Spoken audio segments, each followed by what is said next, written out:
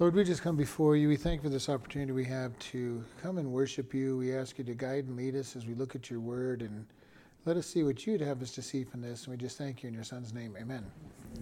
Deuteronomy chapter 16. We're going to be starting on verse 9.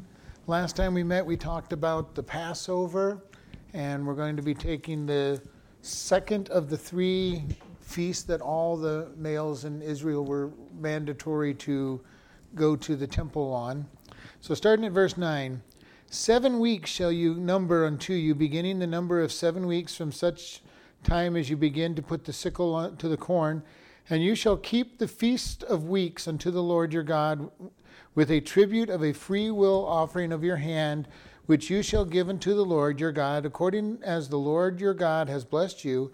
And you shall rejoice before the Lord, you and your son and your daughter and your manservant and your maidservant and the Levite that is within your gate, and the stranger and the fatherless and the widow that are among you, and in the place which the Lord your God has chosen to place his name there. And you shall remember that you were a bondman in Egypt, and you shall observe to do these statutes.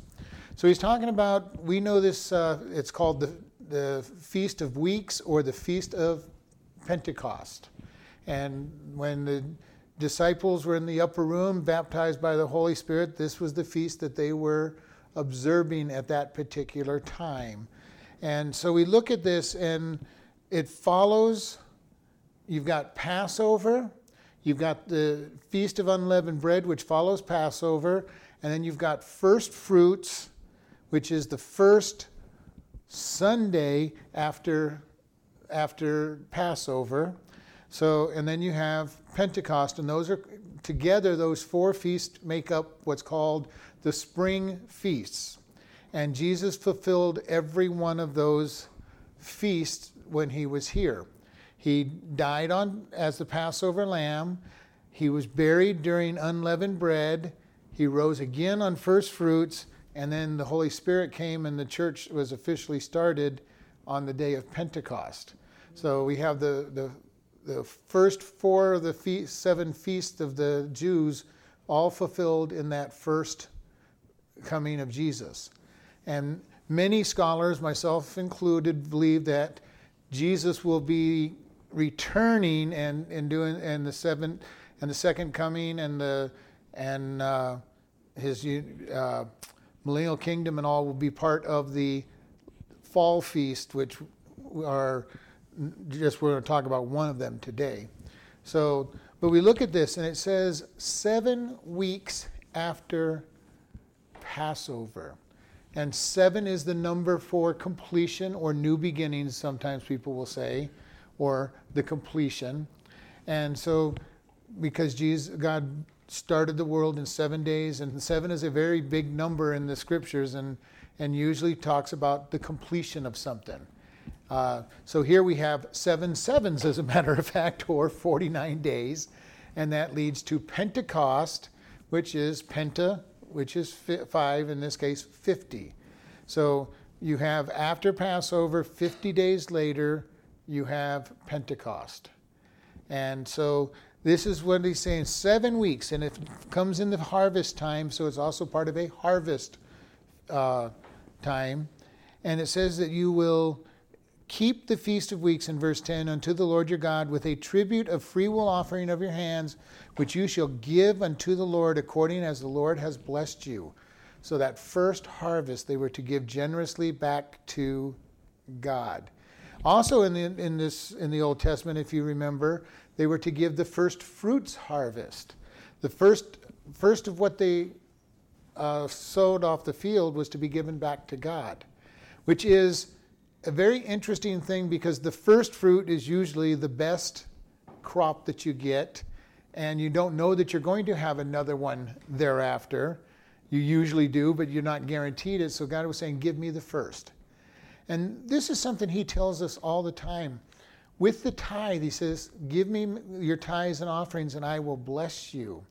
And we want to be very sure that God, all through the scripture, says he wants the best.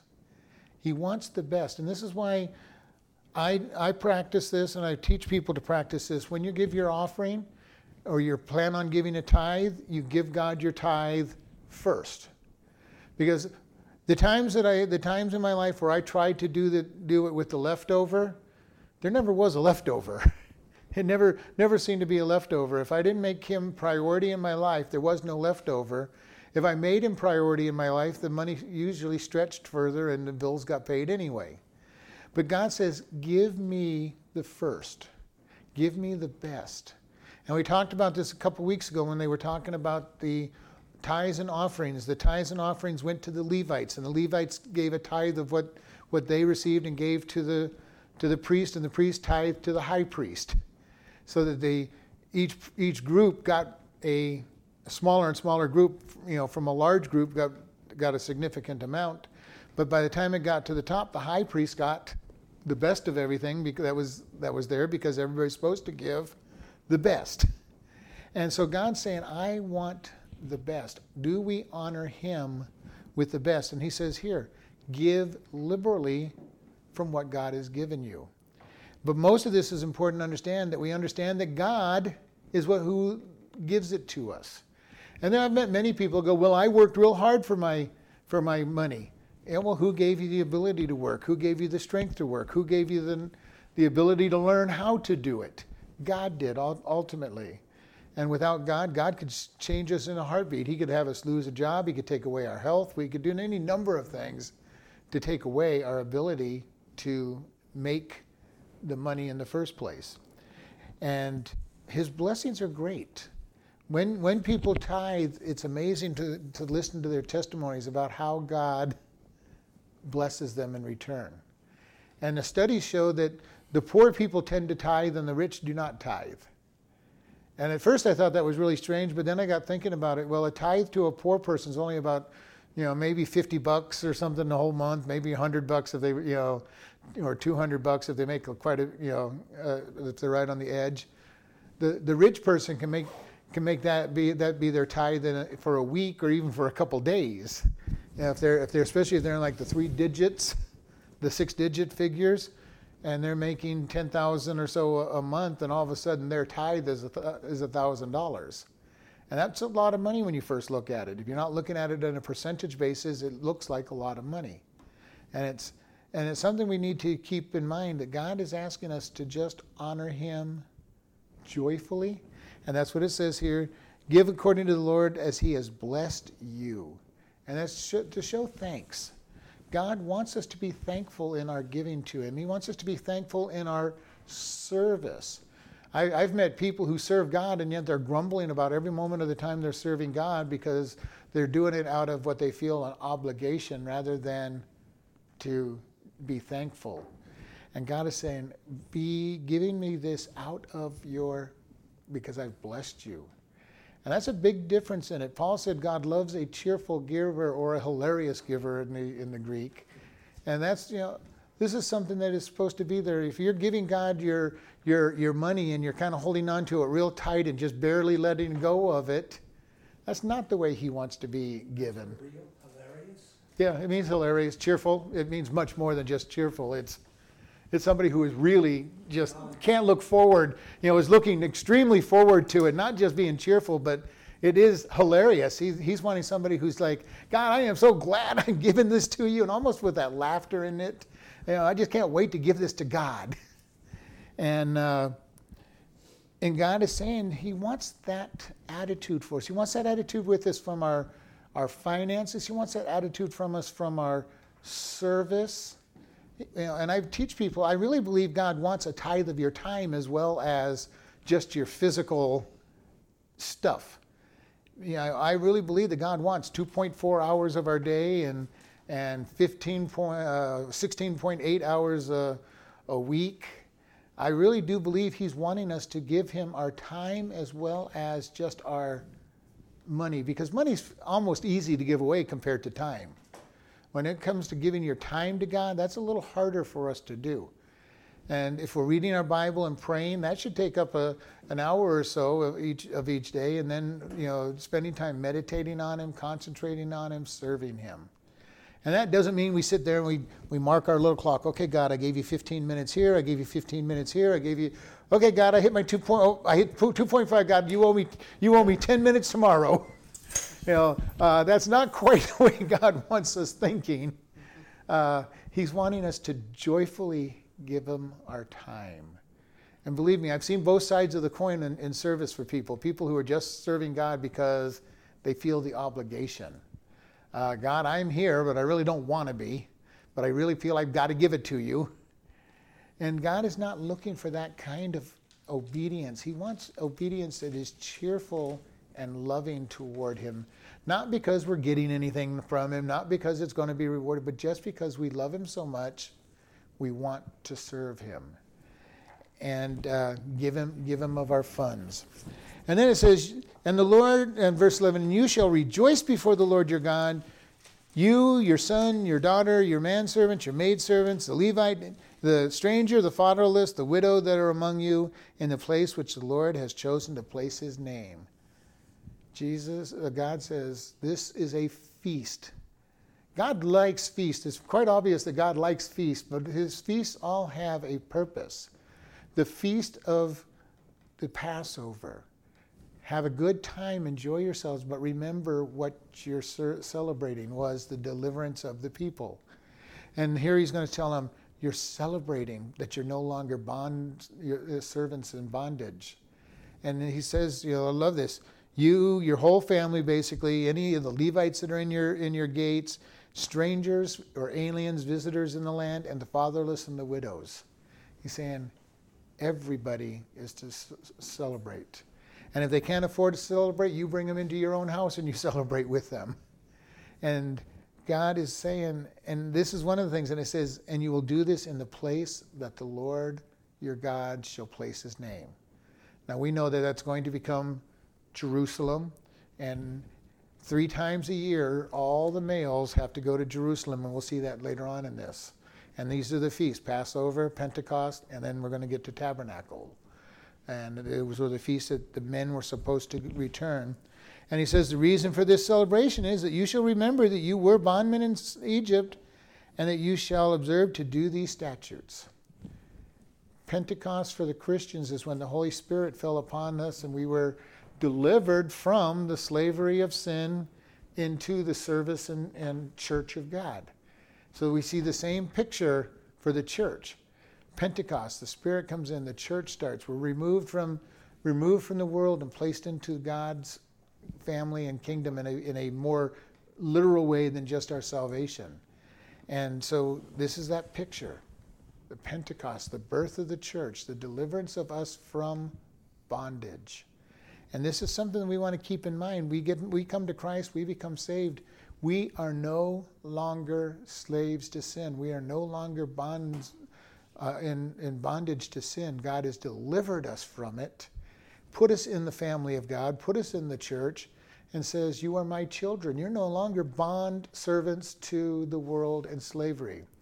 The sad thing is so many Christians live as if they're still servants to the world because they're not getting into God's word. They don't understand who they are in Christ. They don't understand so much, and they stay in bondage to the world and don't change the way they think. And this is one of the things I keep bringing up to us. We need to get in God's word so much that our thinking becomes totally changed. When we start hearing certain things, our mind goes to what does God say about it, not what does the world say about it. When we hear somebody say, well, they're living together, our first thought isn't, oh, well, that's okay if everybody does it like the world says. It is, that's fornication, that's sin, you're living in sin. Now, are we going to judge them and go after them for it? Maybe, maybe not, depending on how well we know them. But we want to recognize that when they're living in sin, we want to keep that or sins are happening, we want that to click into our mind. This is what God says about this. And not just be like the world, oh, that's okay. And the world does this on many, many sin issues. And the sad thing is there are many Christians that will say, well, that's okay, there's no big deal. Well, it is a big deal to sin. But it's between them and God, obviously, but it is a big deal that they're sinning, and they may need to be told that it is sin, because the world is not telling them it's sin. And the really sad thing is we've got so many people in the church living in sin that don't think twice about the living in sin. So we need to keep this in mind. God is wanting a pure people. And he wants us to get into his word and listen to the Holy Spirit and respond to the Holy Spirit. And this celebration was a celebration of the harvest. Verse 13, you shall observe the Feast of Tabernacles 7 days after you have gathered in the corn and your wine, and you shall rejoice in the feast, you and your sons and your daughters and your manservants and your maidservants and the Levites and the changers and the fatherless and the widows that are within your gate. 7 days shall you keep a solemn feast unto the Lord your God in the place which the Lord has chosen, because the Lord your God shall bless you in your increase and all the works of your hands. Therefore you shall surely rejoice. Now the Feast of Tabernacles is a celebration, or I shouldn't say celebration, it's more of a remembrance of the wandering in the wilderness. And what they would do when they practiced this is all the men would go to Jerusalem and they would build these little lean-to hut things all over Jerusalem, and they would live in those little tents or lean-tos. Sometimes if you've gone by a Jewish community during the Feast of Tabernacle, you will see tents and stuff sitting out in their backyard, and they basically move out of the house into the tent for 7 days. Sometimes they will cook and eat inside during the daytime and sleep in the tent at night. But it's supposed to be built in a certain way, and they've got a lot of rules on how they build it, and they have to be able to see through the slats and see the stars, and basically it is that whole idea of remember what your fathers did is they wandered in the wilderness, and they were encamped for 40 years in the wilderness. And that's what it's a remembrance of. And it starts out as a very solemn occasion, that they just remember the pain of wandering around the wilderness. And then on the 7th day, they get to have a big celebration, and it is one of their bigger feast celebration days, and they have great big, what we would call parties, and food and everything as they praise God. Why? Not because of the wandering in the wilderness, but because God brought them into the promised land. All these things were designed for them to remember their history. We do it in America with the 4th of July.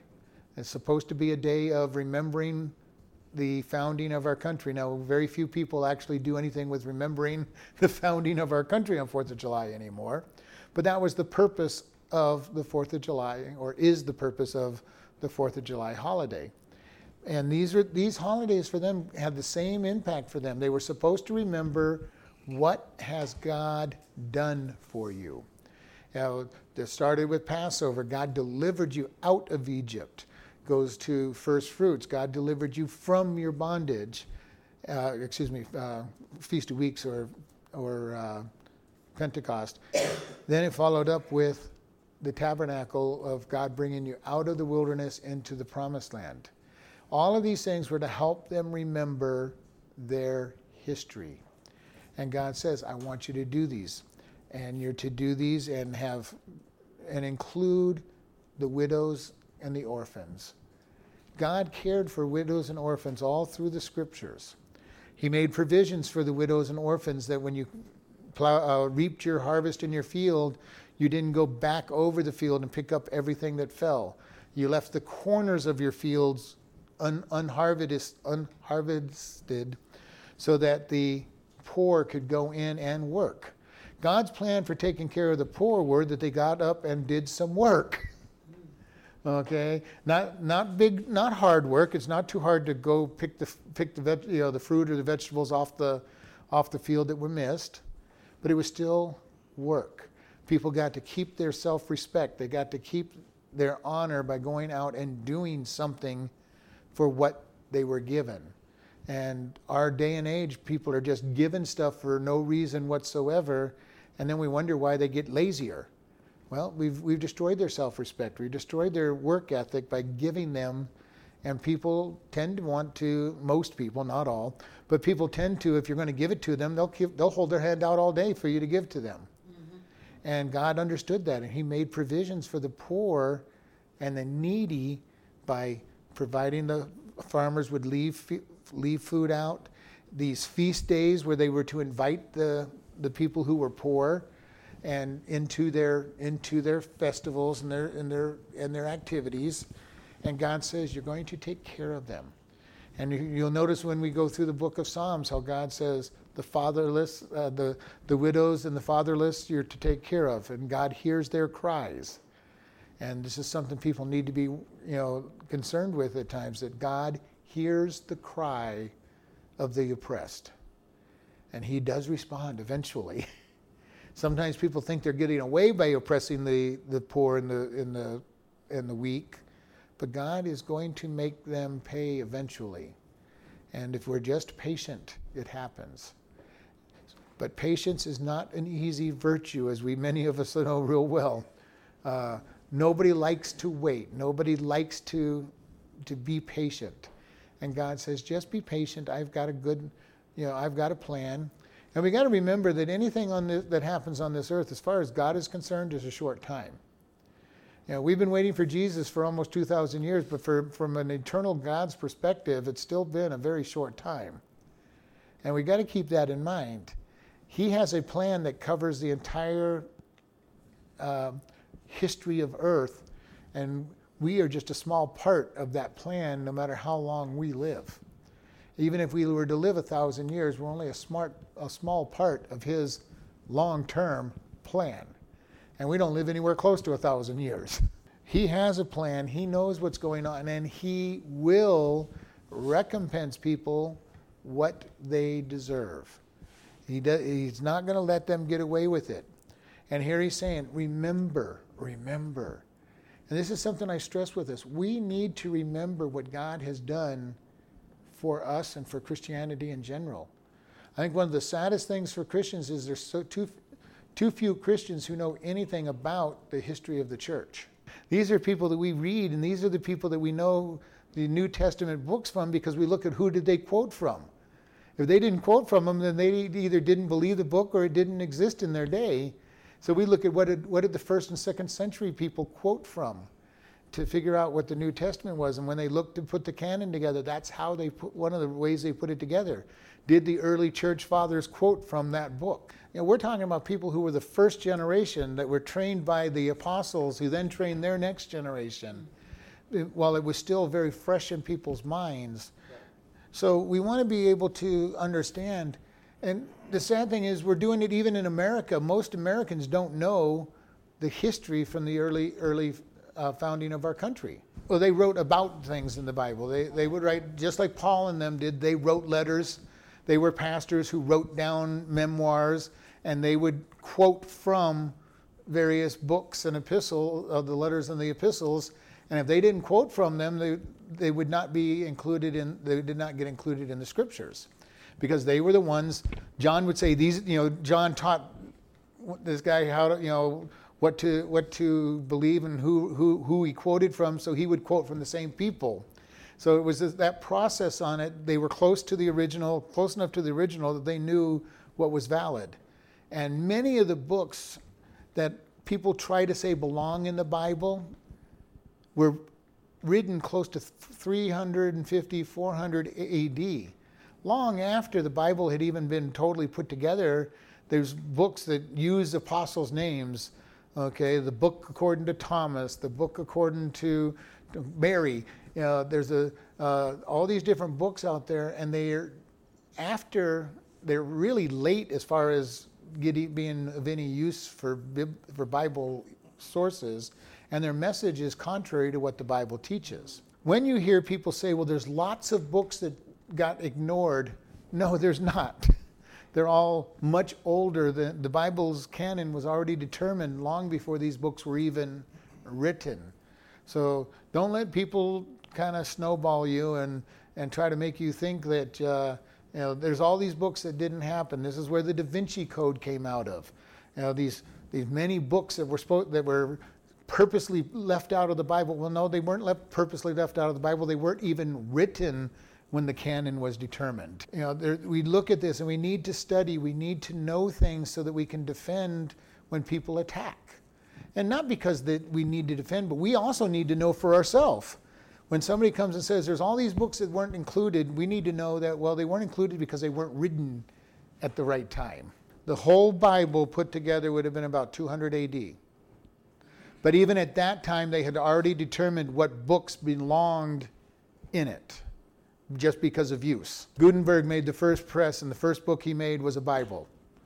And that made the Bible, Gutenberg, the Gutenberg press. He invented the printing press. And that's when the Bible actually started becoming cheap enough for the average person to be able to afford a Bible.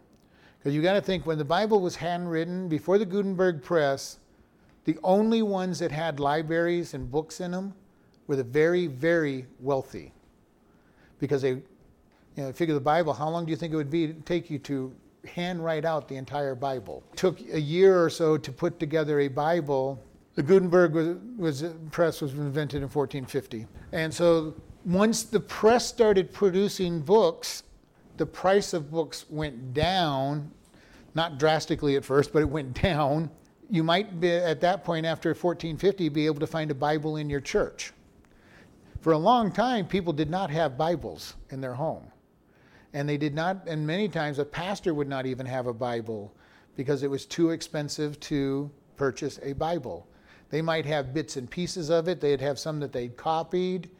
And this was the way for many, many generations. Plus the fact that the church, until Luther came around, did not even let you have a Bible. Most Catholic churches had a Latin Bible, if they were lucky, in the church.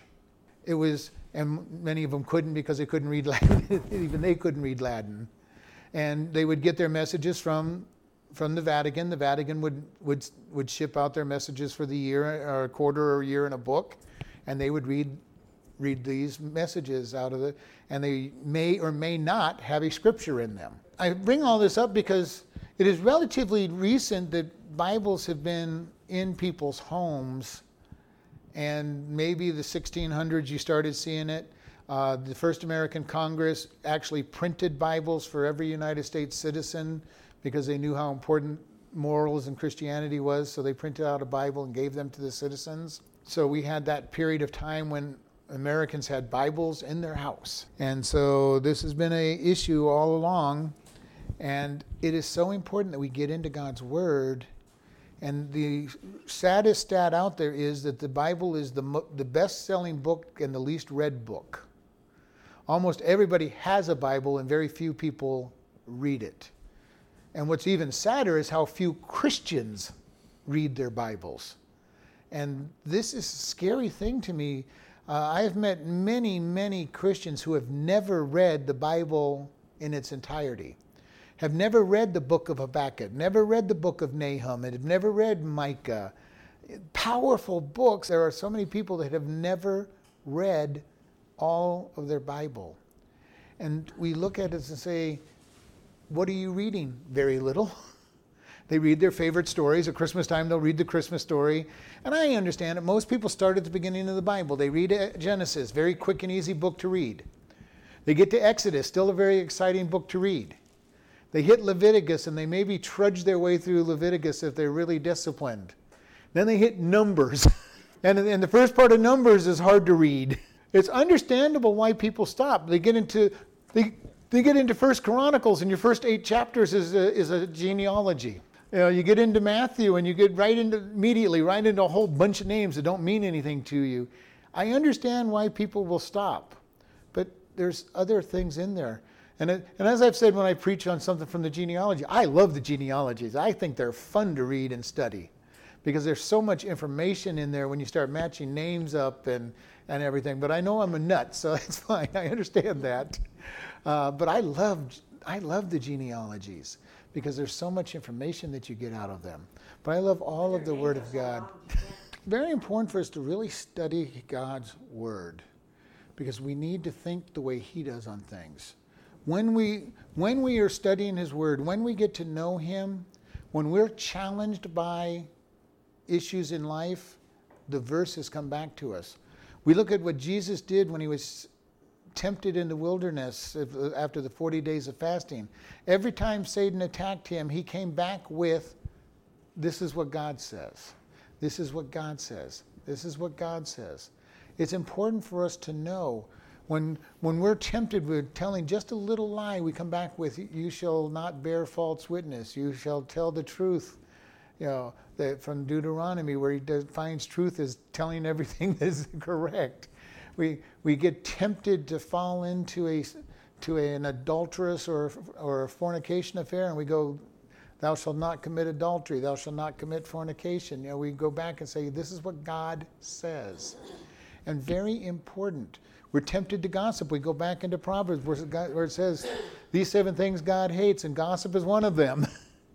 And the more we fill our mind with God's thoughts, the more we can defend ourselves from the attacks of the enemy and from ourselves.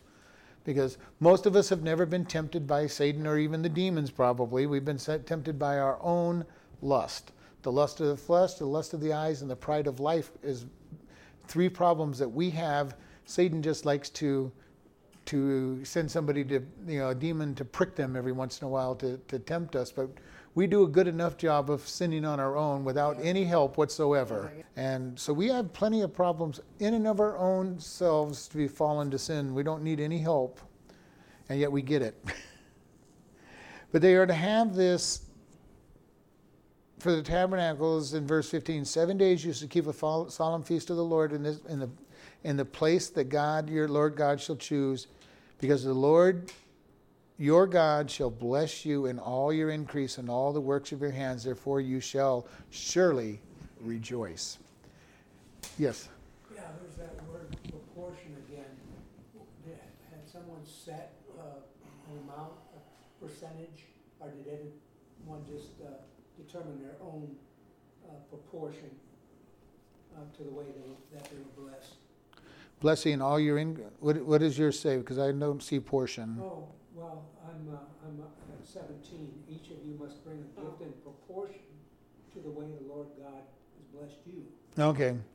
In King James it says is evil. We haven't got there yet, but yeah, is able. So yeah, you chose how much you wanted to honor God with. But that was up to you. Mm-hmm. Okay. There actually were some rules that the legalists, the Pharisees and scribes would later on come up with, and the rabbis would come up with. Usually at least 10% was supposed to be given the tithe, and they would sometimes come up to as much as 33%.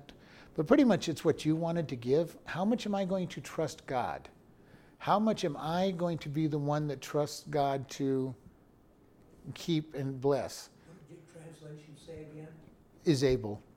Is able. Wherever they say are able. Which is a little stronger than portion even. What verse is that? We're not even there yet. It was 17. The only reason I brought it up, I've seen it just a little bit earlier. Yeah.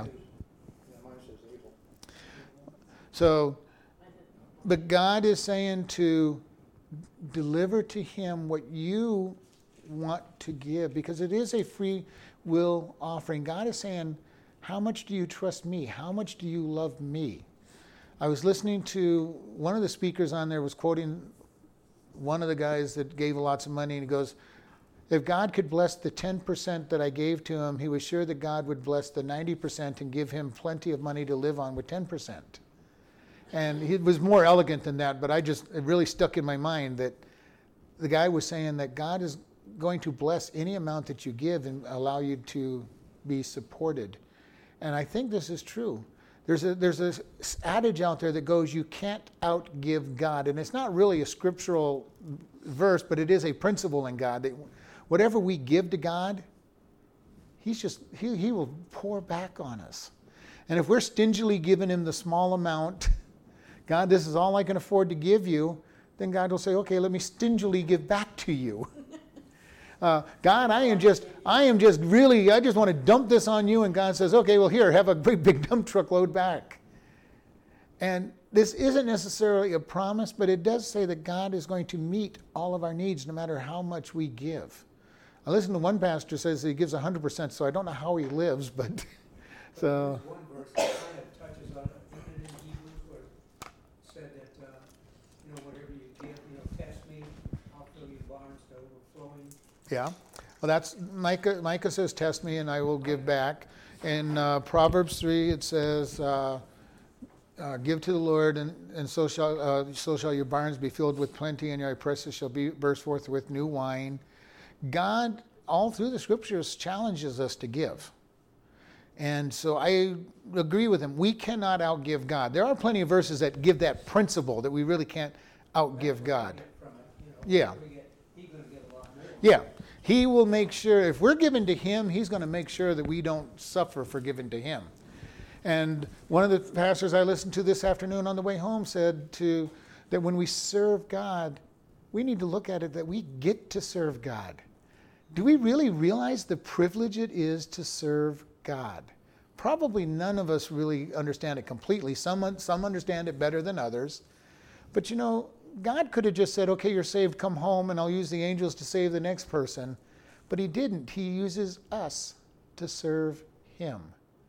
And we get to serve him and do what he wants.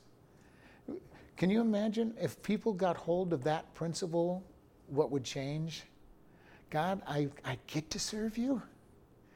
I love serving God. I always have loved to serve God in whatever way I can. And in many churches, I've done so much and never even thought I was doing that much because I was just doing things I enjoyed doing. I was just serving God and having fun.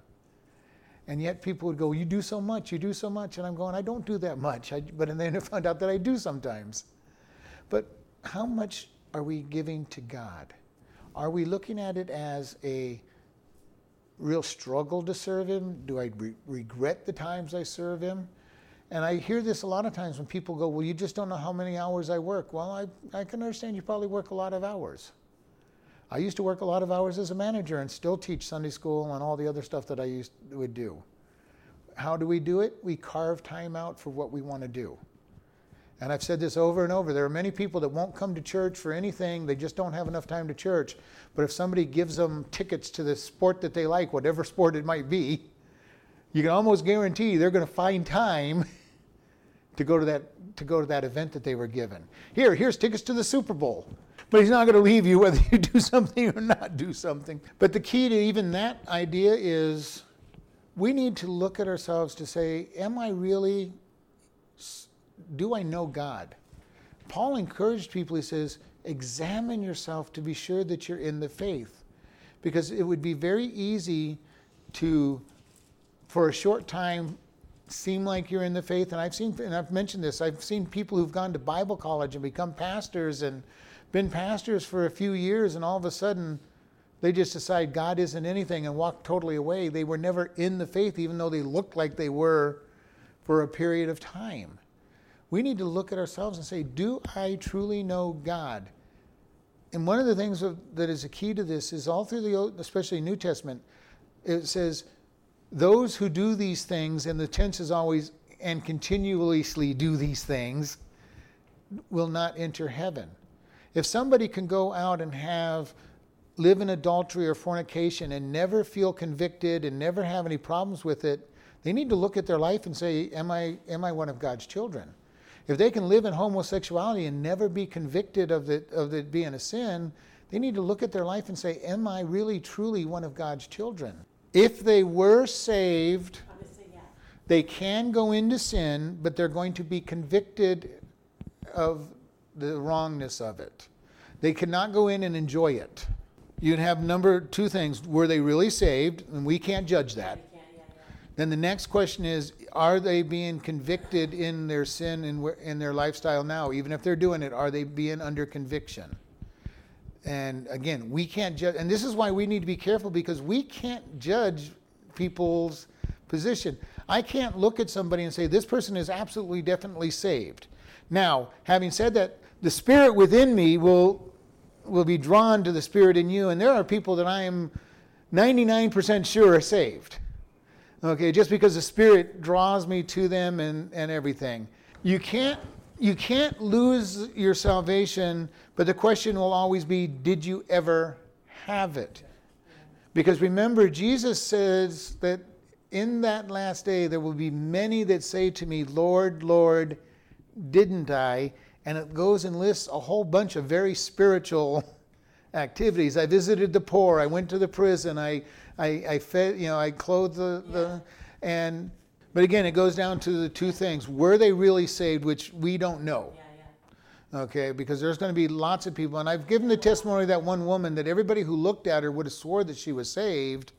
And yet when you asked her testimony was, I've always been better than everybody I know. When did you recognize you were a sinner and needed a Savior? I've always been better than everybody I know. She came to church Sunday morning, Sunday night, Wednesday night, special meetings, women's meetings. You looked at her life and you would have swore that this is one of the best Christians you've ever met, until you got to know some of her other areas. But her attitude was she did not need a Savior. Okay, so looking at somebody is hard to tell whether they're saved or not, because we really can't know. Again, our spirit, the Holy Spirit will register with some people, and there's just some people you know that you get to know them and you go, this person really knows God. They've got the Spirit, and if they were to fall away, I would be extremely surprised. There's other people I meet, I'm going, well, they name in the name of Christ. They seem to be okay, but there's just not that connection that's there between the Spirit. That doesn't mean that they're not. It's discernment. It doesn't mean that they're not. It's just there's no way I would be able to say from the discernment that God's given me that this person is saved. But it seems like if a person, like you say, was truly saved, they were in their 20s just saying they've been a Christian all their life, and then change their lifestyle if they... Again, we don't know whether they're being convicted or not. The Scripture is very clear. Right. The Scripture is very clear. If somebody is living continuously in a sinful lifestyle, then they don't know God. All right? And that's just, it's not that they lost their salvation. They never knew Him. They might have been the seed that sprung up and got choked out by the weeds. They might have been the seed that sprung up and dried up because of the cares of this world. But they never truly knew Him. They never got to a point where they got saved, and they might have had a mental assent that Jesus lived and died and maybe even rose again, but they don't truly have the faith and the belief system. But now this may sound weird. Like even, okay, now I'm just saying, because I'm just wondering, if they're both living together and married, what do we want to call them? And then they figure, well, we're going to get saved. We're going to say we believe in God and this and that. We want to be saved. But could they get saved? Living in sin? Yeah. Well, so they could. They could, but then they should then formalize the relationship and make it right, because they are living in a sinful lifestyle. Again, this gets you into whole areas that are hard to understand, hard to figure out. The one thing we know is that God gives us eternal life. When we have eternal life, we are saved. Now, but He's also very clear that if somebody is living in sin continuously, they're not entering heaven. So basically He's saying that a sinner, a saved person cannot continuously live in that sin. And I know that for a fact in my life. I cannot sin and not be convicted. Doesn't mean I won't sin. Doesn't mean I won't repeat the sin. It just means that when I do, I get convicted and the Holy Spirit saying, you've done wrong, get right. So again, you have somebody who maybe got saved when they were young and now they're living in a sinful lifestyle. I don't know, number one, whether the first one even real, and if it was, then they were living under conviction and they're being miserable living in the lifestyle that they're living in. See, that's one thing So, I want you to say to me, the more I focus on when I do something I know is wrong, I know it, and then, like before, I wouldn't pay attention to it enough, and now I think, that's going to cost. right. That's going to cost. So this is an area, and this is always the thing that people bring up. Well, if they're saved and they're living in sin, then how can they be saved? And all of this really comes down to the person and God. Because God knows your heart, and He knows how you're responding to His conviction and whether you're feeling the conviction or if you ever got saved. And this is why I've had people go, do you think I'm saved? And I go, it doesn't matter what I think. It's what do you think? Do you know the God of the universe? Are you in a personal relationship with Him? It's not just I have a bunch of knowledge about Him. It's not that I come to church every time the doors are open. It's not that I even read my Bible consistently. It's, am I in a personal relationship with the God of the universe? Because that's what Christianity is all about.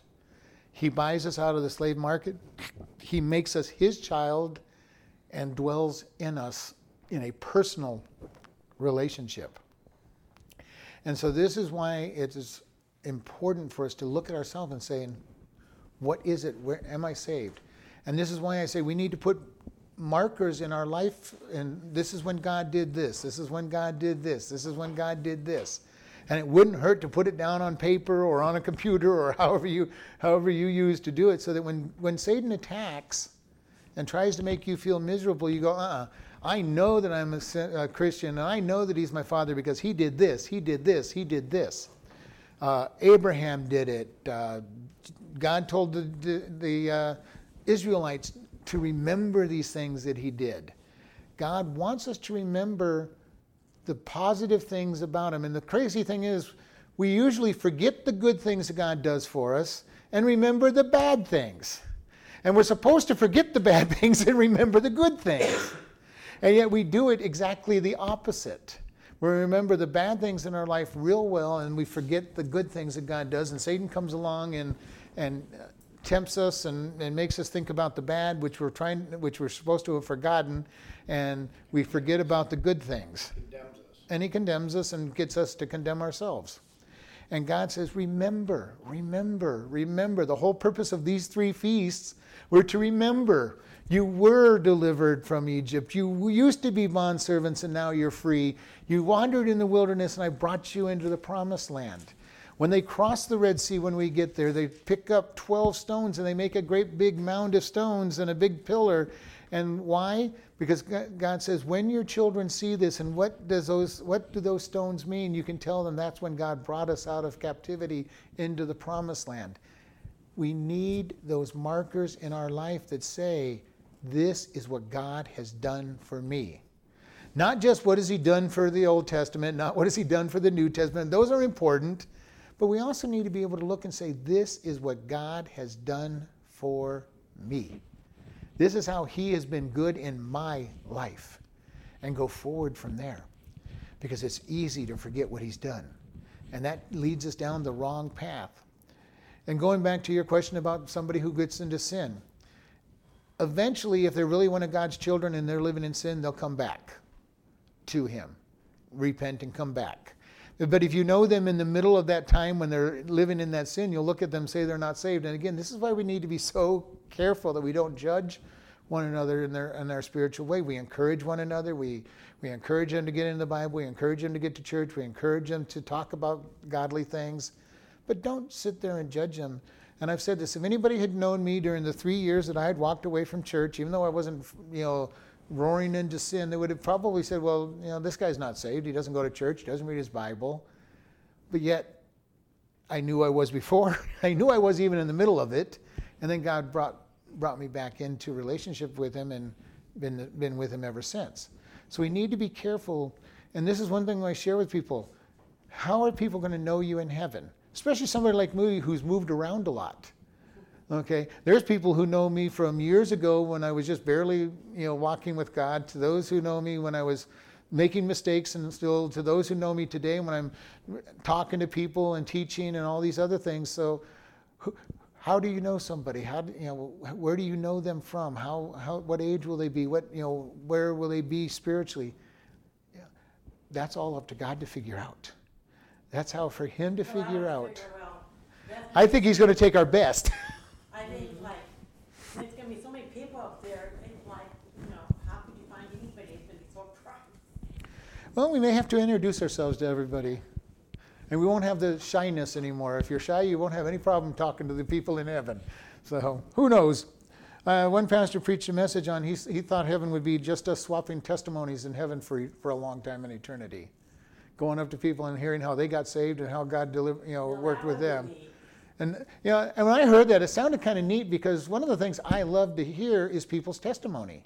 How did you come to God? How is he moved in your life over your lifetime? It is fun to listen to people share their testimony, and I love that. So when he said that, I'm going, that would be kind of a neat thing. Go up in heaven and start swapping stories about what God did to you, did for you, and your testimony and how you got there. Now, whether that's going to be the case or not, I don't know, but I could picture it.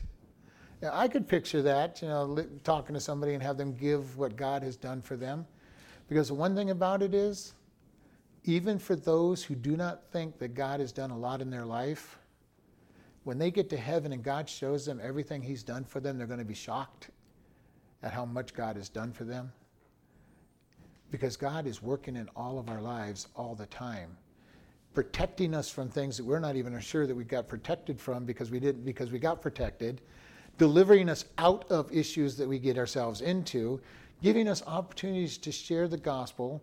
He's going to show us those opportunities we shared the gospel without even knowing that we shared the gospel. And we talked about that, when you do the right thing at the right time and people are watching you and it impacts their life. And there's lots of people, I've heard a lot of testimonies where that's what their testimony, I watched this Christian, I watched that Christian, and I watched how they walked through the hard times of their life, even though they didn't say a lot to them. They were touched by how that Christian walked through the tough times in their life. There's going to be times when you've walked through the tough times in your life and you're going to see that people saw you, watched you, and it impacted them that you knew nothing about. And every bit of everything that impacted that person coming to Christ will be rewarded. God is going to be good, and he's the one that can know who rewarded that person. The little bit of money you give to a missionary or a missionary organization that gets used somewhere, God will track it and know how your money impacted somebody's life in that. So we just want to be aware that God knows what's going on. You will know whether you know God. I'm perfectly sure that you will know. One of the things I will tell people, you have something in your life that has changed into a new creation when you got saved, then you can know as well. When I got saved, God changed numerous things in my life. The biggest one was my temper. He took that completely away from me. There was a change. Now, if somebody comes to me and they say, nothing changed at all in my life when I got saved, at all. Okay, I didn't get a love for the Bible. I didn't get a love for the church. I didn't get a love for God's people. No sin was taken out of my life. Then I'm going to have to say, you might want to look at your life a little closer and make sure that you made a real decision for him. If you can point to something that's changed in your life, now some people point to their change in their life and everything changed, in their life overnight. That wasn't me. I didn't have that big a change. It took a long time for a lot of my changes. But he did change the temper. He did give me a love for his word. He did give me a love for being with his people. We look at it and say, God, what did you change in my life when I came to you? And this is the one thing I look at when I'm trying to say, when somebody says, do you think I'm saved? Well, I look and say, what has God changed in your life? How have you changed from what you were to who you are? The most important thing when you look at this, and this is one of the things I usually do at the beginning of each year on the beginning of the year message, is encourage people, look back over the last year. Are you closer to God now than you were a year ago? And this is important for us. If we can see that growth, there are certain people in the church that I've watched for 4 years, and I look at them and say, God is growing them. And I am in that 90% range that I'm pretty sure that these people are saved. Because I've watched the growth, the spiritual growth in them over time. But it all comes down to this matter of most people, when they stand before God, will know whether they're saved. You'll know. I mean, I know that I know that I know that I know that I am saved. Why? Because I know God and I know the love he's put into my life, and I've watched him make the changes in my life and guide and lead me. I have absolutely no doubt. If I was to get to heaven and God say, oh, I never knew you, I would be so surprised because he's talked to me so frequently that I would go, well, you've talked to me an awful lot for not knowing me. There are people that I have met that just don't have a relationship with him. They're following rules, they're following regulations, they're basically being religious. And religious is following a set of rules. And there are a lot of people that do that. I've got to go to church every week because that is my duty for God. I've got to read my Bible every day because that's my duty for God. I want to read my Bible. I want to be with God's people. I want to know God. So this is the difference on how do you know that you know? Because God is there. He is the one that is in you, with you. Because there are certain people you look at and you say, well, I don't know if they know God, and they may know God greatly. They just don't have the emotional, they're very analytical and very matter of fact and they don't show emotion. There's other people that show emotion all the time, and that may or may not mean that they're saved. It just means that's who they are. And God teaches us, be joyful, be happy, praise. And for some people, that praise is going to be displayed in different ways. Some people love to sing, and they will sing at the drop of a hat. Other people, if you try to get them to sing, it's like pulling their teeth out without anesthesia. They're going to fight you at every moment of it. I'm not praising God. It's just not in me. That does not necessarily mean they're not saved. It's just, they don't feel comfortable doing it. Now, they probably should because God says to do it, but we need to be able to look and say, the only one we can absolutely look at is ourselves. God, do I really know you? And let him talk to you and express that position.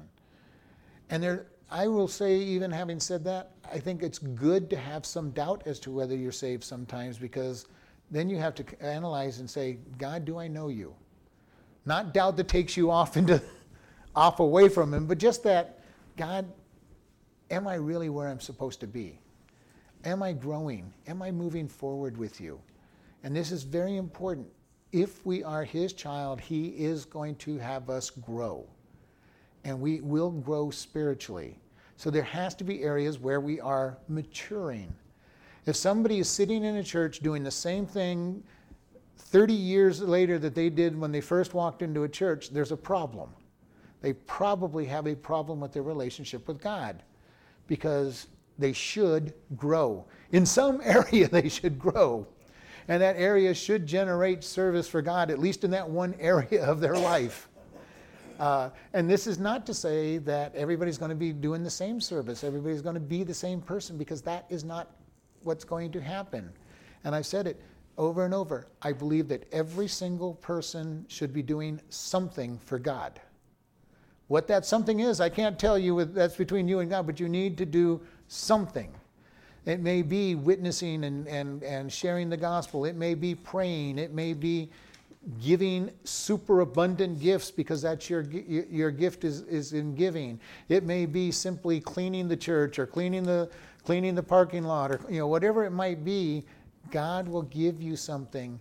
And sometimes we got to be careful, because some of the greatest workers in the church are the ones that are on their knees as prayer warriors. And there's a lot of people who will claim to be prayer warriors, but you'd ask them to pray and none of their prayers ever get answered. They may be trying to tell people they're prayer warriors, but they're not. And then there are prayer warriors that their prayers get answered when they get on their knees or they bow their head. Heaven is moved at their prayers.